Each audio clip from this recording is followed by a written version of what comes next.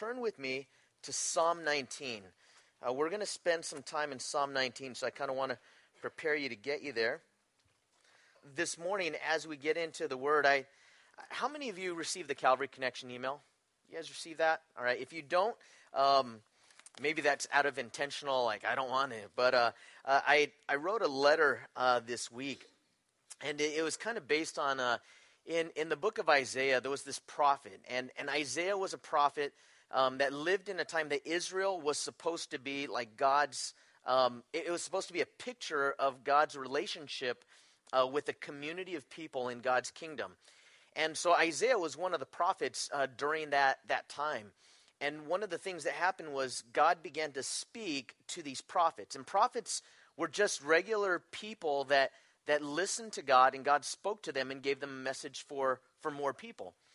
Isaiah had this vision, and what he saw, it says that he said, I saw the Lord high and lifted up. His train, the train of his robe filled the temple with glory. And then all of a sudden, Isaiah says something. When he saw a glimpse of God in that way, he said, "Woe is me, for I am undone, because I'm a man of unclean lips, and I dwell amongst a people of unclean lips." And let me give you what that means. The word undone means like I'm doomed, I'm finished, it's over. And then he said that I'm a man of unclean lips. In other words, what he's saying is I'm a sinful man. I see who God is, and I see who I am, and I'm a sinful man. And then I dwell amongst a people that are sinful also. And remember that he was in Israel. So it was at a time when King Uzziah was the king for like 50 years. And it was this time when it seemed like nationally the kingdom was going in a good way. And maybe think about it this way. In the United States, it would be like what I would call like the Reagan years. He was a president that he seemed to really be God-fearing in a lot of ways. I don't know him. I didn't know him personally, but it would be like, let's say everything seems like it's going well, and he actually had both parties, the Democrats and the Republicans, kind of working together, and it seemed like it was on this track. But it says that right at that time that Isaiah looked around and he said, I saw the Lord, and then he was undone. And for me personally, I kind of feel like I'm in a place where I feel undone in some ways, because when I think about what a disciple is, and I've just been reading about what a disciple is in the Bible, and I just compare it to myself. Jesus says, this is what a disciple is, and I look at me. Jesus says, my relationship with you should be so strong that you should hate your father, mother, brother, sister, and he means love less in comparison. And then he says that if you want to be my disciple, you need to deny yourself. And I think of how many times I don't deny myself. I think of how many times I choose comfort or convenience versus sacrifice. I think of how many times I think of me more than I think of you or other people, even my family. I just look at who I am, and then I look at what God says, this is what a disciple is. And then I look beyond me, and I look at the church, and I'm not just saying you in particular, I'm saying the church culturally in America right now. And I just think if I were on an island and I'm just reading, some missionary came to me and I never heard of God, I never heard of the Bible, and a missionary comes to my island and says, this is what God is like and this is who Jesus is, and read the Bible. And so I'm reading the Bible, and just imagine like he gives me the Bible in my language, and I'm reading the Bible, and I find out what followers of Christ are like and who this Jesus is and how it changed the world. And then just imagine for 3 years, this is all I'm doing. I'm just reading this Bible. And imagine 3 years later, he comes back and he says, hey, we have the means to bring you back to the United States so that you could come and be a part of a church, and you could learn at a Bible college, and you could be discipled. And just imagine that this person on the island is super excited. I can't wait to get there because I've just been reading about this and what it's like. And they get, they get on this boat, and they come over, they get to the United States, they're super excited, and then they enter into a Christian university.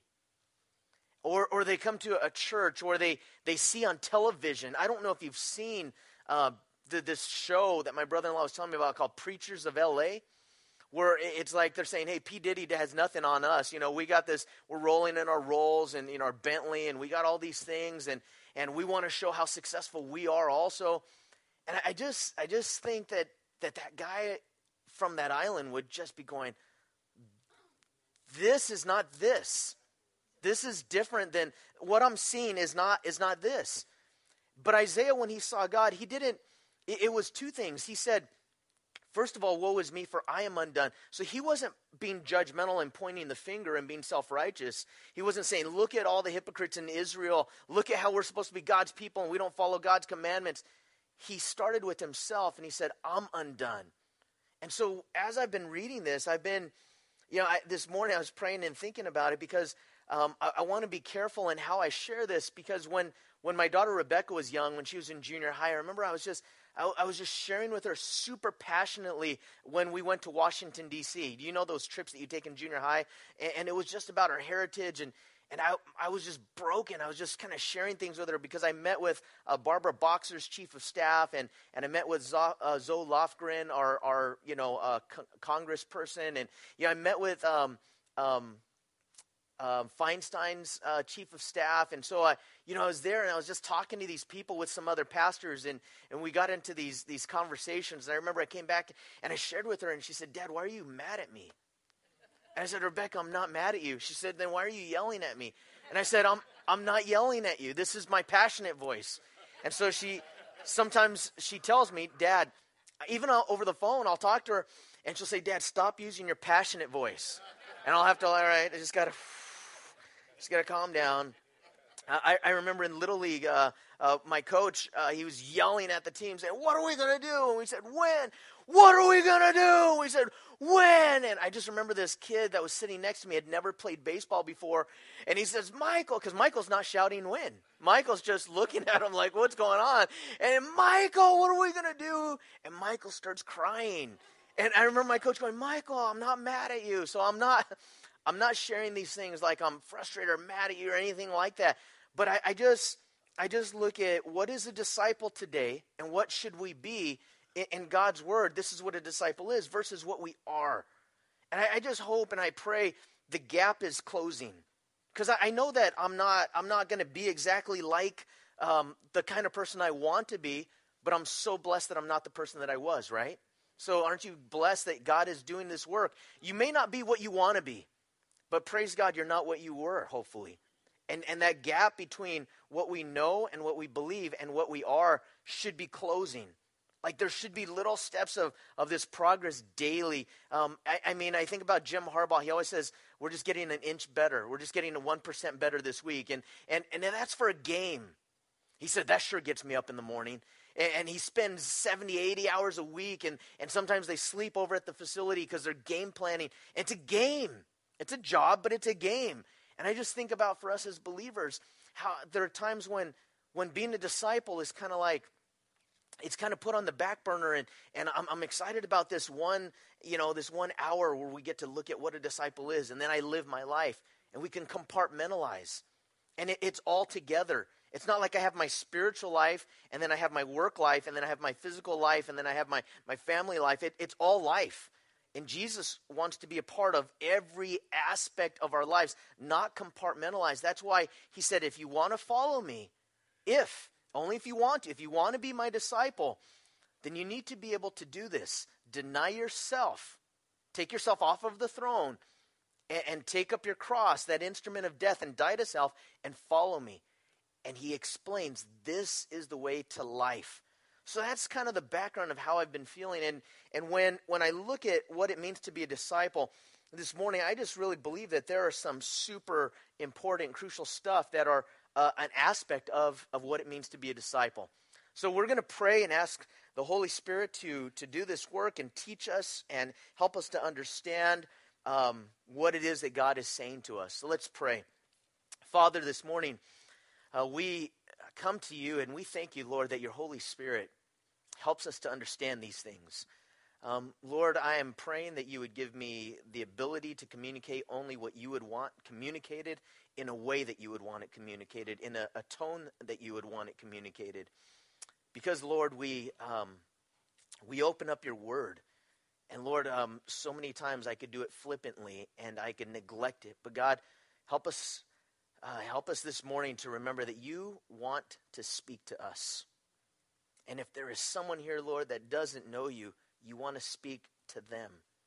So we open up our hearts individually and then collectively, and we say, God, please speak to us in Jesus' name.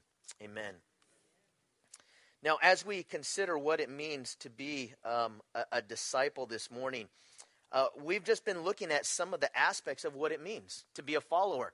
And remember, the word disciple, it means a learner. It's really a follower of Christ. And when we looked at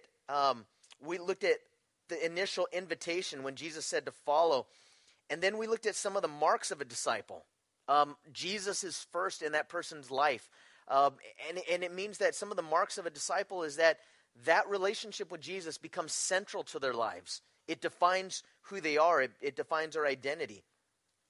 We looked at what it means to be a part of a church family, and just like a regular family, our families are not sinless, are they? You ever hear the phrase dysfunctional family? Okay, is there any functional family that, is fully functional? To certain degrees, I understand that there's levels of that, but we're sinners, okay? We're imperfect human beings, so there's going to be some dysfunction. There's going to be times when we get mad at each other and there's arguments, all these things. A church family is no different, but there should be something supernatural when God's people say, I'm going to choose to be a part of this group of people because we believe in the same God and we serve God together, and God starts to knit our hearts together. We're not perfect by any means, but we're covered by grace, and grace means that I'm going to let you down. As your pastor, I'm just going to let you know, don't leave when I let you down. If I let you down, just know I was going to let you down. I told you I was going to let you down, and then don't go looking for the place where the pastor will never let you down, because you will leave that place also. And you'll go to another place. You'll keep going because every human being will let you down. But when that happens, talk to me. When that happens, say, hey, you know what? When you said this, it just bummed me out. Or the way that you did this or whatever. And we could do that with one another too, can't we? Because sometimes within the body of Christ, when someone hurts us, all we do is we build this force shield, around us, and no one's going to get into that shield. I'm going to let these people in, but not this person because this person hurt me. And yet, how can we love our enemies if we just ignore them? He did not say, ignore your enemies. That's a step up from the world, right? Because the world says, get revenge on your enemies. And we're thinking, wow, Jesus really takes us a step farther by saying, ignore your enemies. No, Jesus says to love your enemies. And so that's part of what it means to be a family. And then last week we looked at what is our mission. It's to make disciples. A fisherman fishes. A singer sings. A builder builds. A disciple disciples. So God's called us to be a part of that. This morning we are going to look at what a disciple means. And part of that is reading the Bible. Reading the Bible. Because Jesus said when you make disciples in Matthew 28, he said, teach them to observe all that I have commanded. Now, how can I teach someone to observe what Jesus commanded if I don't know what he commanded? And how can I grow personally unless I open up the Word and read? It's one of the reasons why we keep talking about life groups is because discipleship happens with others. I just encourage you to get a part of a life group, and Lord willing, we're going to open up some more of them. And it's okay if your life group is small. That's a good thing, because in that intimacy, sometimes you could share prayer requests. Sometimes you could share things and get to know one another. So this morning in Psalm 19, we are going to look at reading the Bible, but I had to put this up there first. I just remember this absolute ridiculous night. It was funny that I was eating a pint of Ben & Jerry's ice cream, and I just remember and the serving size on that is ridiculous because it says half a cup. Don't lie to me. I'm going to eat the whole pint. All right, so I'm eating the whole pint, and I know that I'm going to pay for it later, but I can't stop. I'm eating this, and this infomercial comes on for Total Gym. You know, the Chuck Norris thing, and it's the Total Gym, and I'm like, Deanna, come here, you got to see this. This thing, it looks pretty, because you can fit it in your living room, and it's not like using weight, and you know what? We should get one of those, and that's wow, that's awesome, and so I'm eating my Ben and Jerry's, and I'm looking at this infomercial for Total Gym thinking, man, that would feel so good just to be like, limber and kind of get in shape. And I'm eating this bowl of Ben and Jerry's. And a lesson for that is, even if we watch people train, it doesn't do anything to us. If we watch people work out. So you could be here and you could see other people grow and you could listen to the word of God. But if you don't, the definition of discipline is exerting intentional effort to do something. So if you need discipline to wake up in the morning, that's intentional effort. If you need to study, intentional effort. You want to do better at your job, intentional effort. Spiritual disciplines are doing things intentionally, not haphazardly, not by accident. I just happen to get in shape. I don't know how. You could get in shape if you are a courier riding those bikes in downtown San Francisco, and maybe that wasn't your intention. You were just wanting to get a job, and you just found out your legs got stronger and your lungs got stronger because you're doing this job. That's unintentional. A spiritual discipline is something that you do intentionally to grow spiritually. And I put this up here because that is different than this. Carl Lewis was one of my favorite track and field athletes. I ran track and field in high school, did all of the events that he did, just half, or 2 times as long as it took him to run them. And I used to coach track and field. And the thing that I would see as a sprint coach that I learned from Carl Lewis is this. If you study the way that Carl Lewis ran, I would try to get my sprinters to run like him because his hands always were relaxed. And in slow motion, you could actually see his cheeks bouncing up and down because he was so loose. And I looked at this picture of me when I was in high school running the 100. And I looked like I was just tense and just trying to go harder.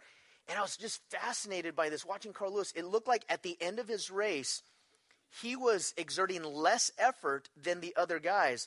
But it looked like he was being shot out of a cannon at the end of the race because the other guys would fall back behind him and he would leave them in the dust. And what I started to realize is that every athlete, every sprinter decelerates in a 100-meter dash. You get to top speed at about 60 meters. From there, you start to decelerate. The difference between him and the other guys is he decelerated less. Why? Because he was relaxed. Why? Because he was going in one vector, all going the same way. Not 2 vectors, not 3 vectors, just very smooth. And let me tell you, his training allowed him to run the race because he had trained for it. Now, when I contrast that guy, versus this guy, I realized that if they were to run a race, and the guy that was on the sofa, he gets up there, I'm gonna beat you in this 200, Carl Lewis. And they run the race. And Carl Lewis is running against this guy. Is it possible that guy tries harder than Carl Lewis during that race? Yeah. Absolutely. In fact, it's possible the guy has a heart attack because he's trying to run as hard as he can, and he can't do it. He's just struggling. He's just trying. And Carl Lewis is smooth, and because he's trained, it's easy, and he runs the race, and he finishes way ahead of the other guy because he's trained. And what I realize is that there's a difference between training and trying. Have you ever tried to be a spiritual Christian? You go to church, you're just kind of inspired by something that you heard. And you're like, that's it. Today, I'm just gonna read the Bible. I'm gonna pray. I'm gonna be loving and patient. I'm not gonna sin today. I'm not gonna sin. And you try, only to fall flat on your face and to get so discouraged. And spiritually, it's like getting those side aches when we're out of shape. Try to run a mile if you haven't run a mile. And you just you try hard. You could try harder, but the thing is that the training hasn't been there. And in the same way, spiritually, if we want to be disciples, there has to be a training that takes place. We don't just wake up and become spiritual people. There's a training process in being a disciple. So how do we grow as disciples? First of all, situations. God puts us in situations. Some of you have come through incredible crisis, and that crisis time was the time that you called out to the Lord. Your life was falling apart. You found out that you were getting fired from your job. You found out that someone that you loved was leaving you. You got news from a doctor. you failed in this thing that you thought you could do, whatever it is. And that crisis is sometimes how God reaches out to us. Those situations of life, sometimes he puts us in things that are way over our head. Have you ever been put in a situation that is way over your head? Like, how do I do this? I can't do it. So we grow as disciples or in faith. Significant relationships. My brother was here last weekend at the men's boot camp. Because my brother became a follower of Christ, that significant relationship so affected me that I started to grow because of my relationship with my brother. You grow by serving others. I just encourage you to serve in ministry. You know, we showed that video last week of the children's ministry. And, you know, this morning in prayer, I was praying for some of the teachers that never get a chance to be in here because they're always out there. And they're realizing, man, there's all these people at the church that I don't know. And if that's on your heart, serve in different capacities, not just here, but outside. And what happens is your faith begins to grow. Solid biblical teaching. You know, you find a church that opens up the Word of God and teaches from God's Word and teaches God's Word. And that's why when it comes to what it is that we teach, if we don't have God's Word, there's nothing to teach. That's right. If we don't have God's Word, there's nothing for me to say. There's no material. And then individually, this is what we can apply. Spiritual disciplines. Now, when we look at these spiritual disciplines, the one that we are going to look at today is how God speaks to us through his word. I remember in the 1980s, there was this guy, and it was just this crazy thing. I remember him saying, if God spoke to me, and he locked himself up in this tower, said, I cannot come down from this tower unless I earn $1 million. Unless you send in $1 million by this certain date, and there was a deadline on the date, he said, God said he's going to kill me. I just remember I was a new believer, and I just remember hearing that and getting super excited. Like, in my twisted mind, I'm thinking, I hope he doesn't earn it. I hope so. If he doesn't earn it, there's one of two things. Number one, he dies. And like, wow, he died. God really did that. And everyone knows that God's real. Or he doesn't earn it, and everyone knows that he's a phony and that God doesn't do stuff like that. And so either way, I remember we're just thinking, I hope he doesn't get it. And I was so bummed he got it. And I was like, he got it. But the thing that blew me away is that he captured national attention because he said God spoke to him. And just imagine if you said, hey, God spoke to me, and on this day, I'm going to be at this place, you know, on the Empire State Building or wherever, and I'm going to deliver the message that God gave to me. And so just imagine everyone's watching, they're tuning in, they're listening, everyone's online. Oh, what did God say? And yet, God does speak to us. So we look to that and we think, oh, God, you know, he's going to speak to that person. That person's going to tell me what God said. But yet God says, no, I'm speaking to you. I brought a visual aid. You know, sometimes I like to do that just to represent God speaking to us. Here's my visual aid. Okay, it's my Bible, right? God speaks to us. And as he speaks to us, he wants us to pick up his word and to read it. Now, what I'm doing is I'm going to share over the next 3 weeks, this week and the next 2 weeks, basically it's like a semester long, at least a class on the Bible itself. So we're just kind of highlighting. We're not going as in depth as we would normally go if it were a class, but we're looking at why do we read the Bible? And is the Bible trustworthy? Isn't it just full of myths? People say it's an ancient book. Is it relevant for us today? Why should I read it? How is the Bible organized? If you just start from Genesis and read to Revelation, it gets pretty confusing, right? You just kind of get bogged down if you don't know how the Bible's organized. And then the last thing is how do I read it myself? And so when we consider these things, in Psalm 19, I just want to read it and go through some things in here, looking at God's word, because in this psalm, David, who was this a worshiper of God, most of the worship songs that we sing, there's biblical references in them, and so many of them are from David, who is this incredible worshiper. And he wrote this, he said, and remember, David, inspired by the Holy Spirit, he said, the heavens declare the glory of God, and the firmament shows his handiwork. Day unto day utters speech, night unto night reveals knowledge. There is no speech, nor language where their voice is not heard. Their line has gone out through all the earth, and their words to the end of the world. In them he has set a tabernacle for the sun, which is like a bridegroom coming out of his chamber, and rejoices like a strong man to run its race. Its rising is from one end of heaven to the other, and its circuit to the other end, and there is nothing hidden from its heat. The first thing that I see when it comes to reading the Bible, when it comes to what David wrote, technically, if you study theology or doctrine, this is called general revelation. In Psalm 19, verses 1 through 6, in Romans chapter 1, in sections of the book of Job, God speaks generally to all people. And even if someone has never had a Bible, you just look up and you see, have you ever looked at the stars on a super dark night in a place like the forest, or if you're in the high Sierras, you're up in the mountains? You ever just look up and it's breathtaking. There's a sense of awe, of majesty. You begin to feel very small. And you look at the way that God has not just created the universe as far as large scale, you look at small scale. I went to the eye doctor last week, and they do this thing where they say, look at my ear, and you're looking at the ear, and then they shine this light because they're looking in your eye. And what they're looking at is aqueous fluid. They're looking at pressure. They're looking at these, the way that the eye is designed. It's an amazing thing with these rods and cones that are floating in this ball of fluid that takes light images, and through the lens and the red, all these things, it takes an image and turns it upside down. Your brain writes, I don't understand all the things, but it's an amazing thing when you consider just the eyeball. And if you just look at the eyeball, would you think that the eyeball just happened? I remember talking to one of my students at Bible as Literature class at a public school.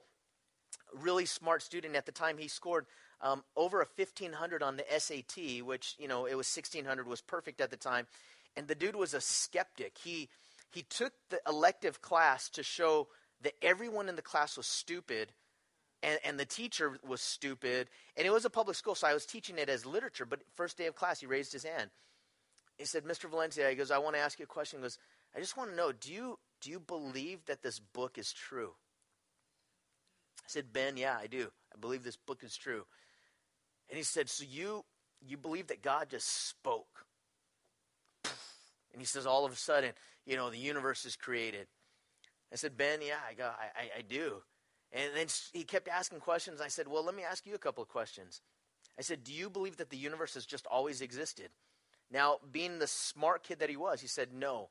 I said, why not? He's like the second law of thermodynamics, and he's talking about the law of entropy and all of these things. He said the universe had this beginning. I said, okay, so what was at the beginning? He said it was a big bang. I said, what caused the bang? And he's like, well, there was this fluid, these gases, and they were just like, caused the gases. Well, and we just kept going. And so I said, Ben, if you were to walk on the beach and a ball just came up onto the beach, a ball made out of glass, perfectly formed glass ball, it floats because it's airtight and it just comes up. I said, and you picked up the ball. I said, what would you think? Would you think that just happened? It's a perfect sphere.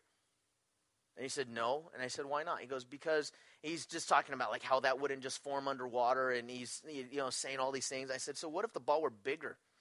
What if the ball were thousands of miles in diameter and it was spinning? And imagine the ball was next to a ball that was bigger that gave heat. And it wasn't so close that ball would burn up, and it wasn't so far away that it would freeze. And on that ball were little tiny creatures that walked around, and it's spinning around, but they don't go flying off even though it's spinning really fast. And then on that creature, there's a ball inside of that creature's head. There's two balls. And inside the ball, there's these aqueous fluid and rods and cones that take vision and can see. I said, so do you think that just happened? And he just stared at me, and everyone was like staring at Ben, and it was this thing. I said, you know what, Ben, it comes down to this. You have faith, and I have faith, and your faith is way stronger than my faith, because I couldn't believe that. And I just remember talking to him about that, and God in his general revelation speaks to us.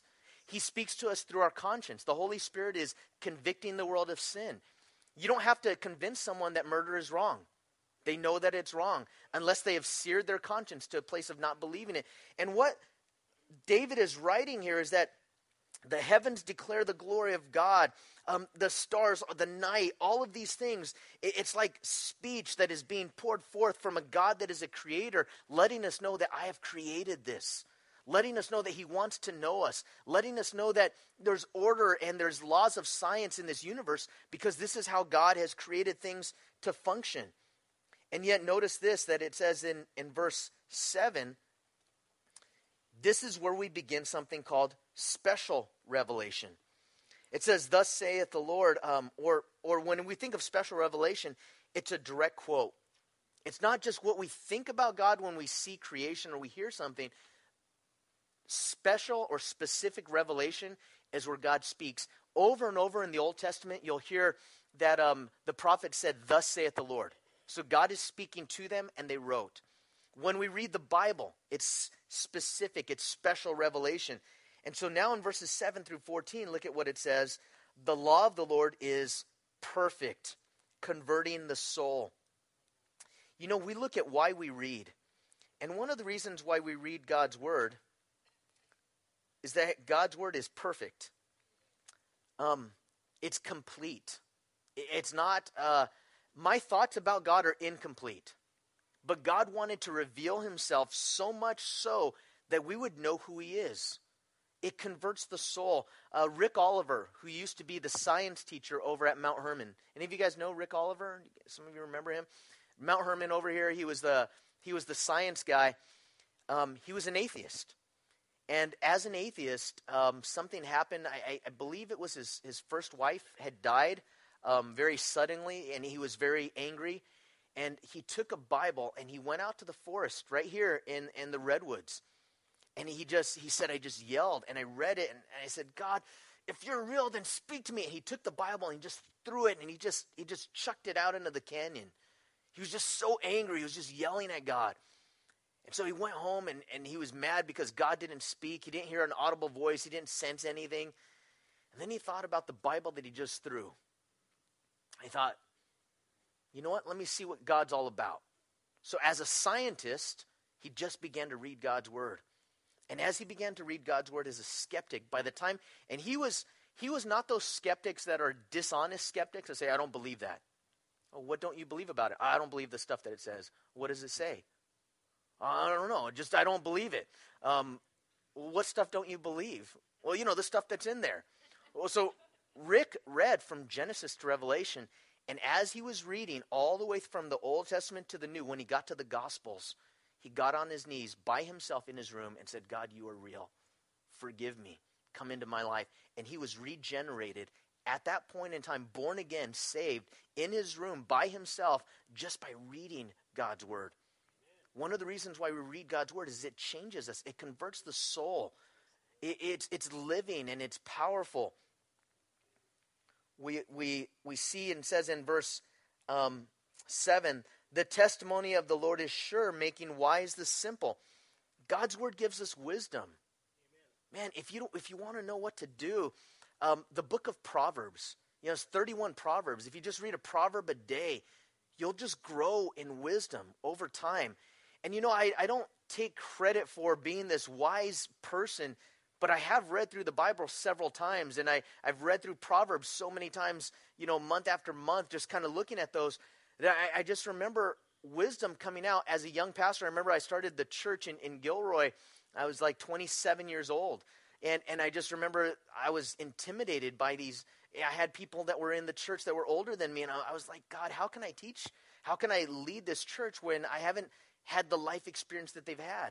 And what I started to find out is when they would come in and meet with me and ask me questions, and older couples would come in for marriage counseling, and I just found that wisdom came out, not because I had the life experience, although that is important.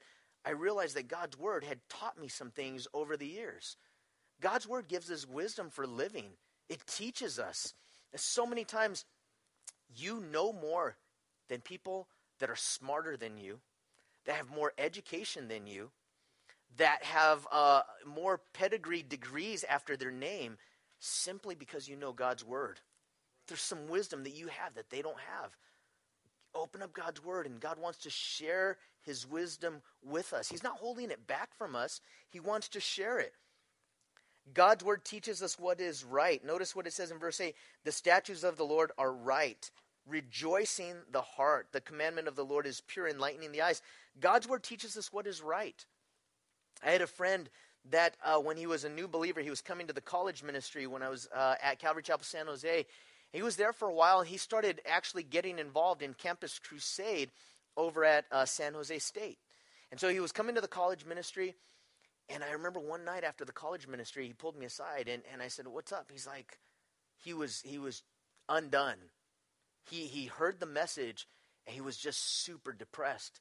And I said, "What's the matter?" And he said, "I'm leading this college ministry, and you talked about marriage, and you were talking about in your message about sexual purity and how God wants us to wait until we're married because he wants to bless that unity within the marriage."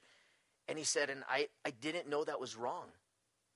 I've been leading this college ministry, and here I am. He said, I'm not even practicing what it is that you're saying. And he was undone. We prayed, and praise God, he's still in ministry to this day.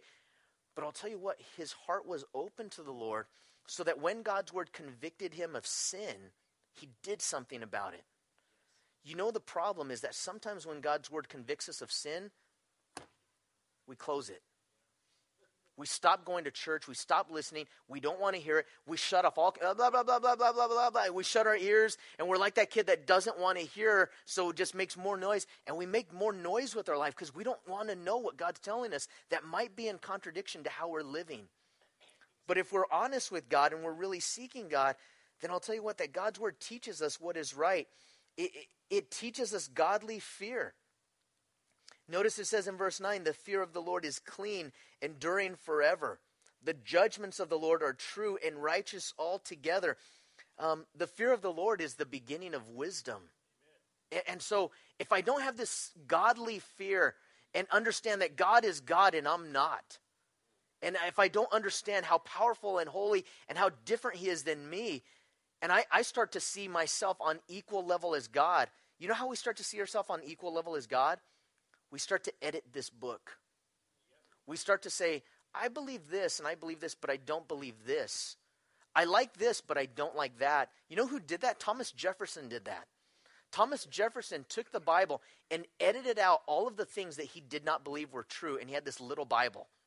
It's called the Thomas Jefferson version of the Bible. You know what Thomas Jefferson did?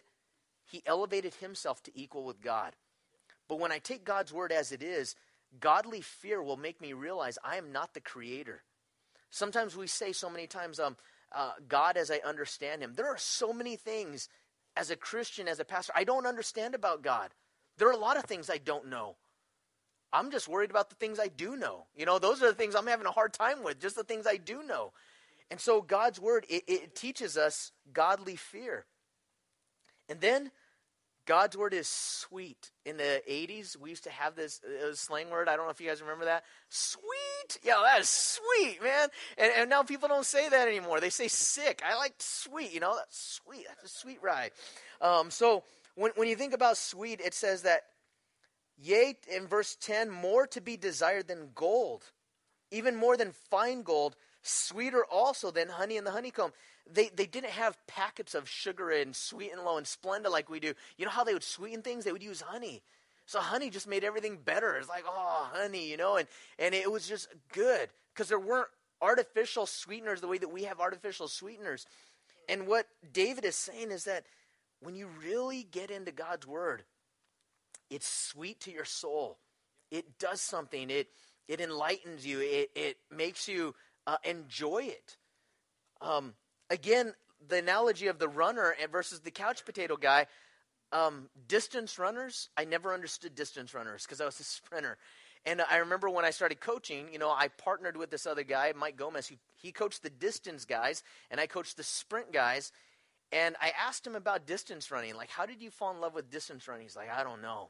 He said, it's kind of like hitting your head with a hammer. It doesn't feel better till you stop.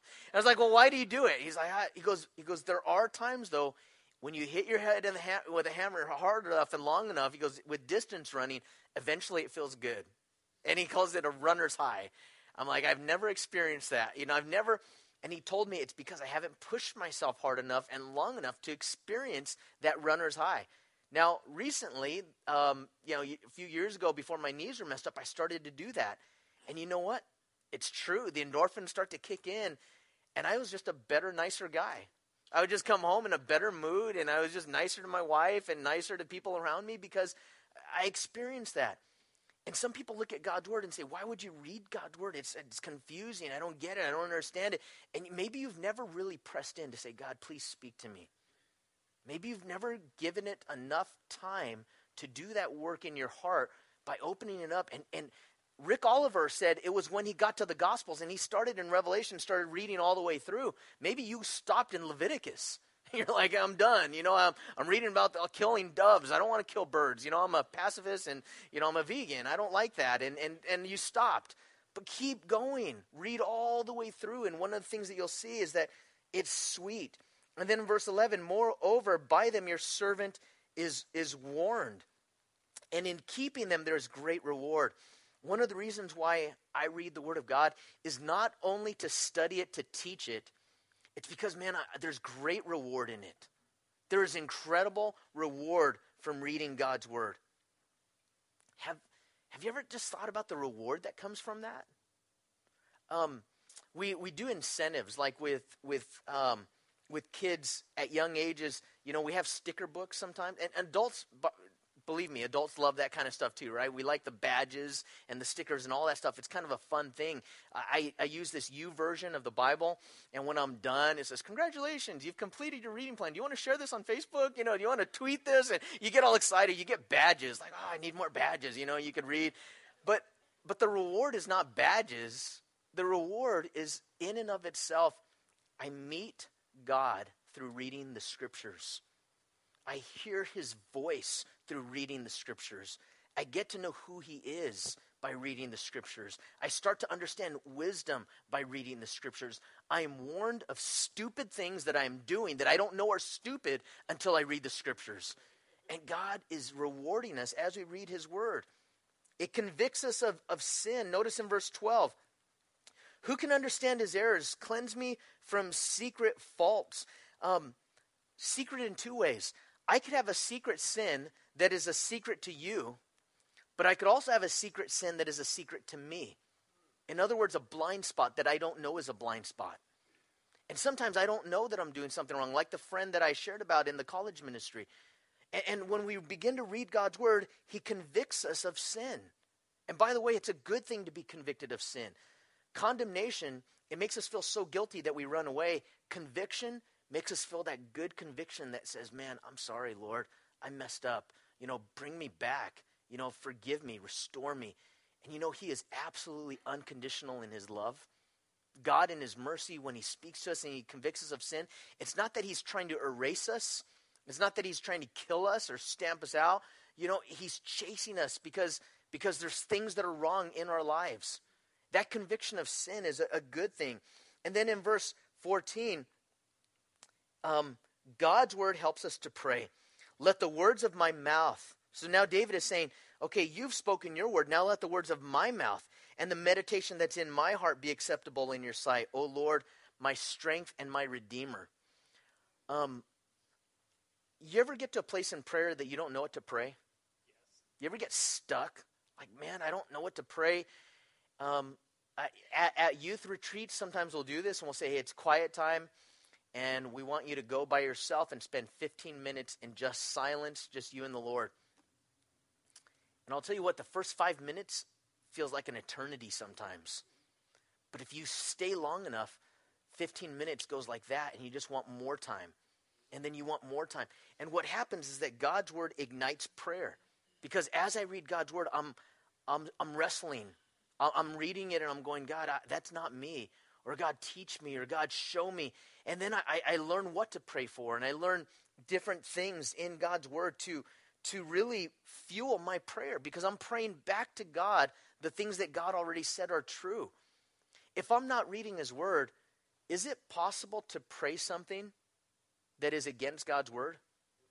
Yeah, I have a friend that one time said he committed adultery. And I remember afterwards I was talking to him, and he just said, Matt, he goes, I just was so self-deceived. I started to pray that, God, if this is not your will, then let her reject me. don't let this work out. And she didn't reject him. And so he committed adultery. But you know what? God had already spoken in his word, thou shalt not commit adultery. That's an easy one, right? But yet if and you've heard this before, that sin will keep us from this book, because when we're in sin, we don't want to read it. But what? This book will keep us away from sin. The more that I'm in God's word, the more that I read God's word, it also fuels my prayer. And so, why do we read the Bible? To know Jesus. Jesus said this, you search the scriptures, for in them you think you have life, but it is these that testify of me. So you're reading the Bible, but if you're reading it just for knowledge, you're missing the whole point, because Jesus is the point. And so when we read, it's to know Jesus. It's to become fully equipped. That should be 2 Timothy 3:16 and 17. Now, like I said, this is a 3-part series. I'm just going to precursor it, and then we'll get back to it next week. And hopefully next week I'll have this on a handout for you, but I wanted to just get it into your mind, because as a teacher, one of the things that you do at the end of a lesson, you preview the next lesson. And then you come back to the next lesson, and then you review what you just learned, and then you start to look at the stuff that you previewed last week, and it starts to set in, it starts to sink in.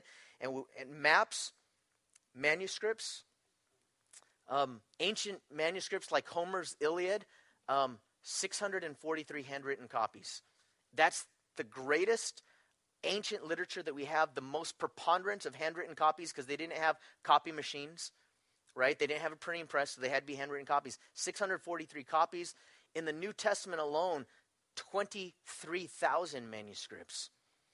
You look at handwritten copies and how accurate they are. Archaeology. Every time you dig in Israel and you turn over a shovel, you just prove the Bible's true. Oh, look, we just found this. Hey, we don't believe in David.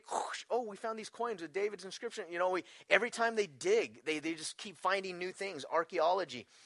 We look at the P is prophecy, and we'll get more into it next week about prophecy.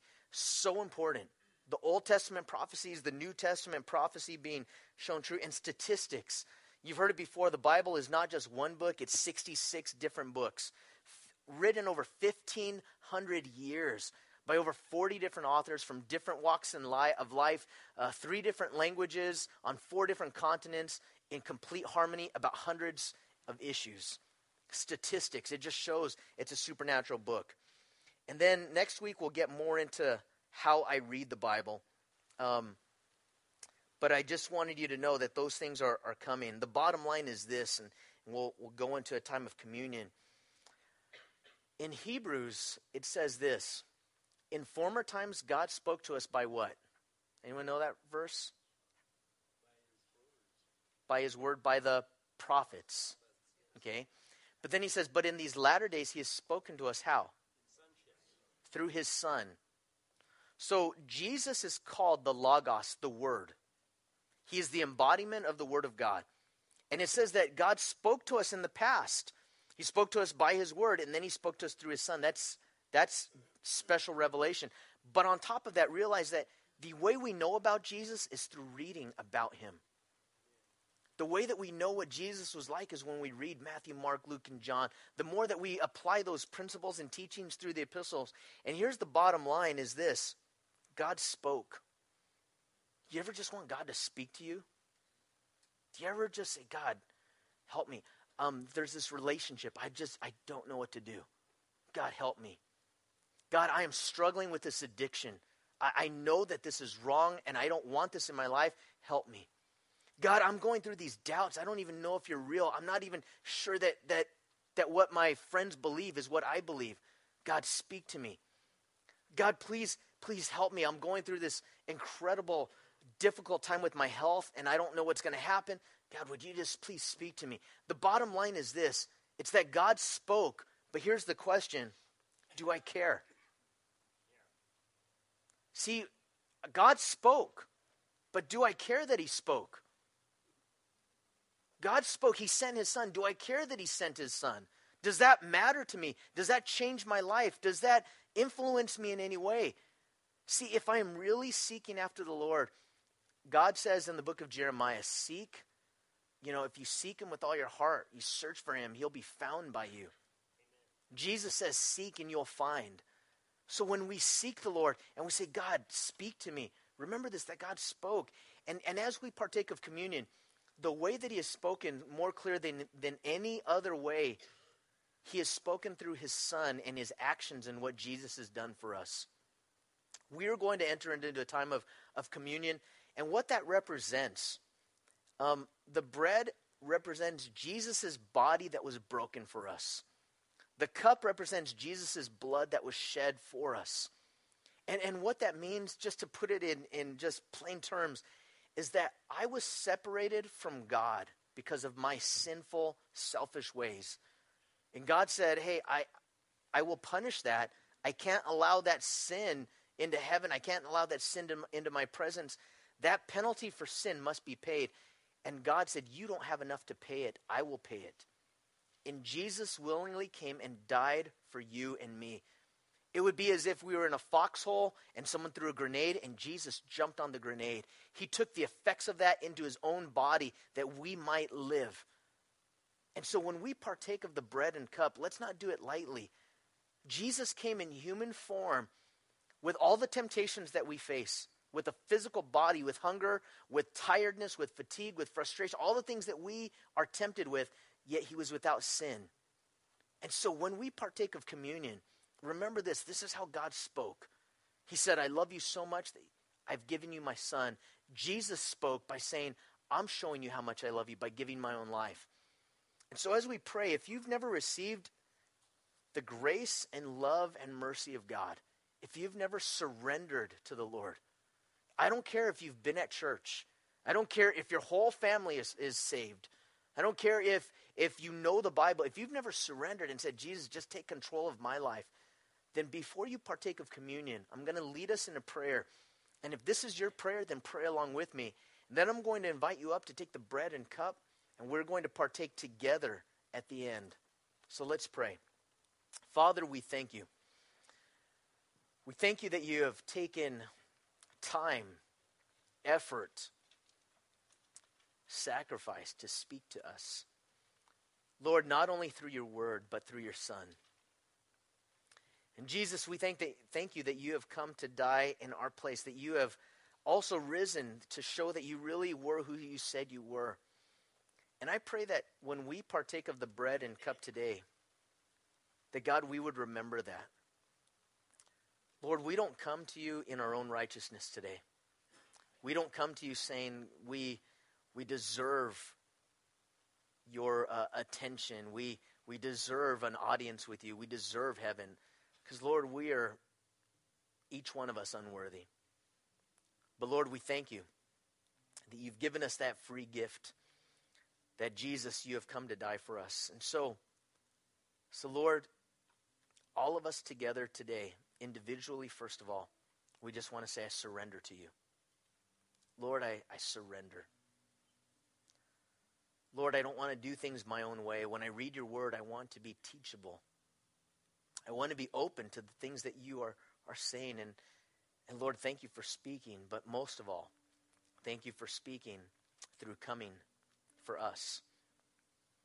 Jesus, forgive us for not caring enough. Forgive us, Lord, for the times, God, that you've spoken and we were too busy, or we're bored with you, or we have our own agenda. Things just don't matter to us. God, speak to us. God, help us to still our thoughts. Not just to bow our heads and close our eyes in a rote religious way. But we're asking that your Holy Spirit would truly do his work in our hearts. Lord, speak. Help us to hear. Help us to listen.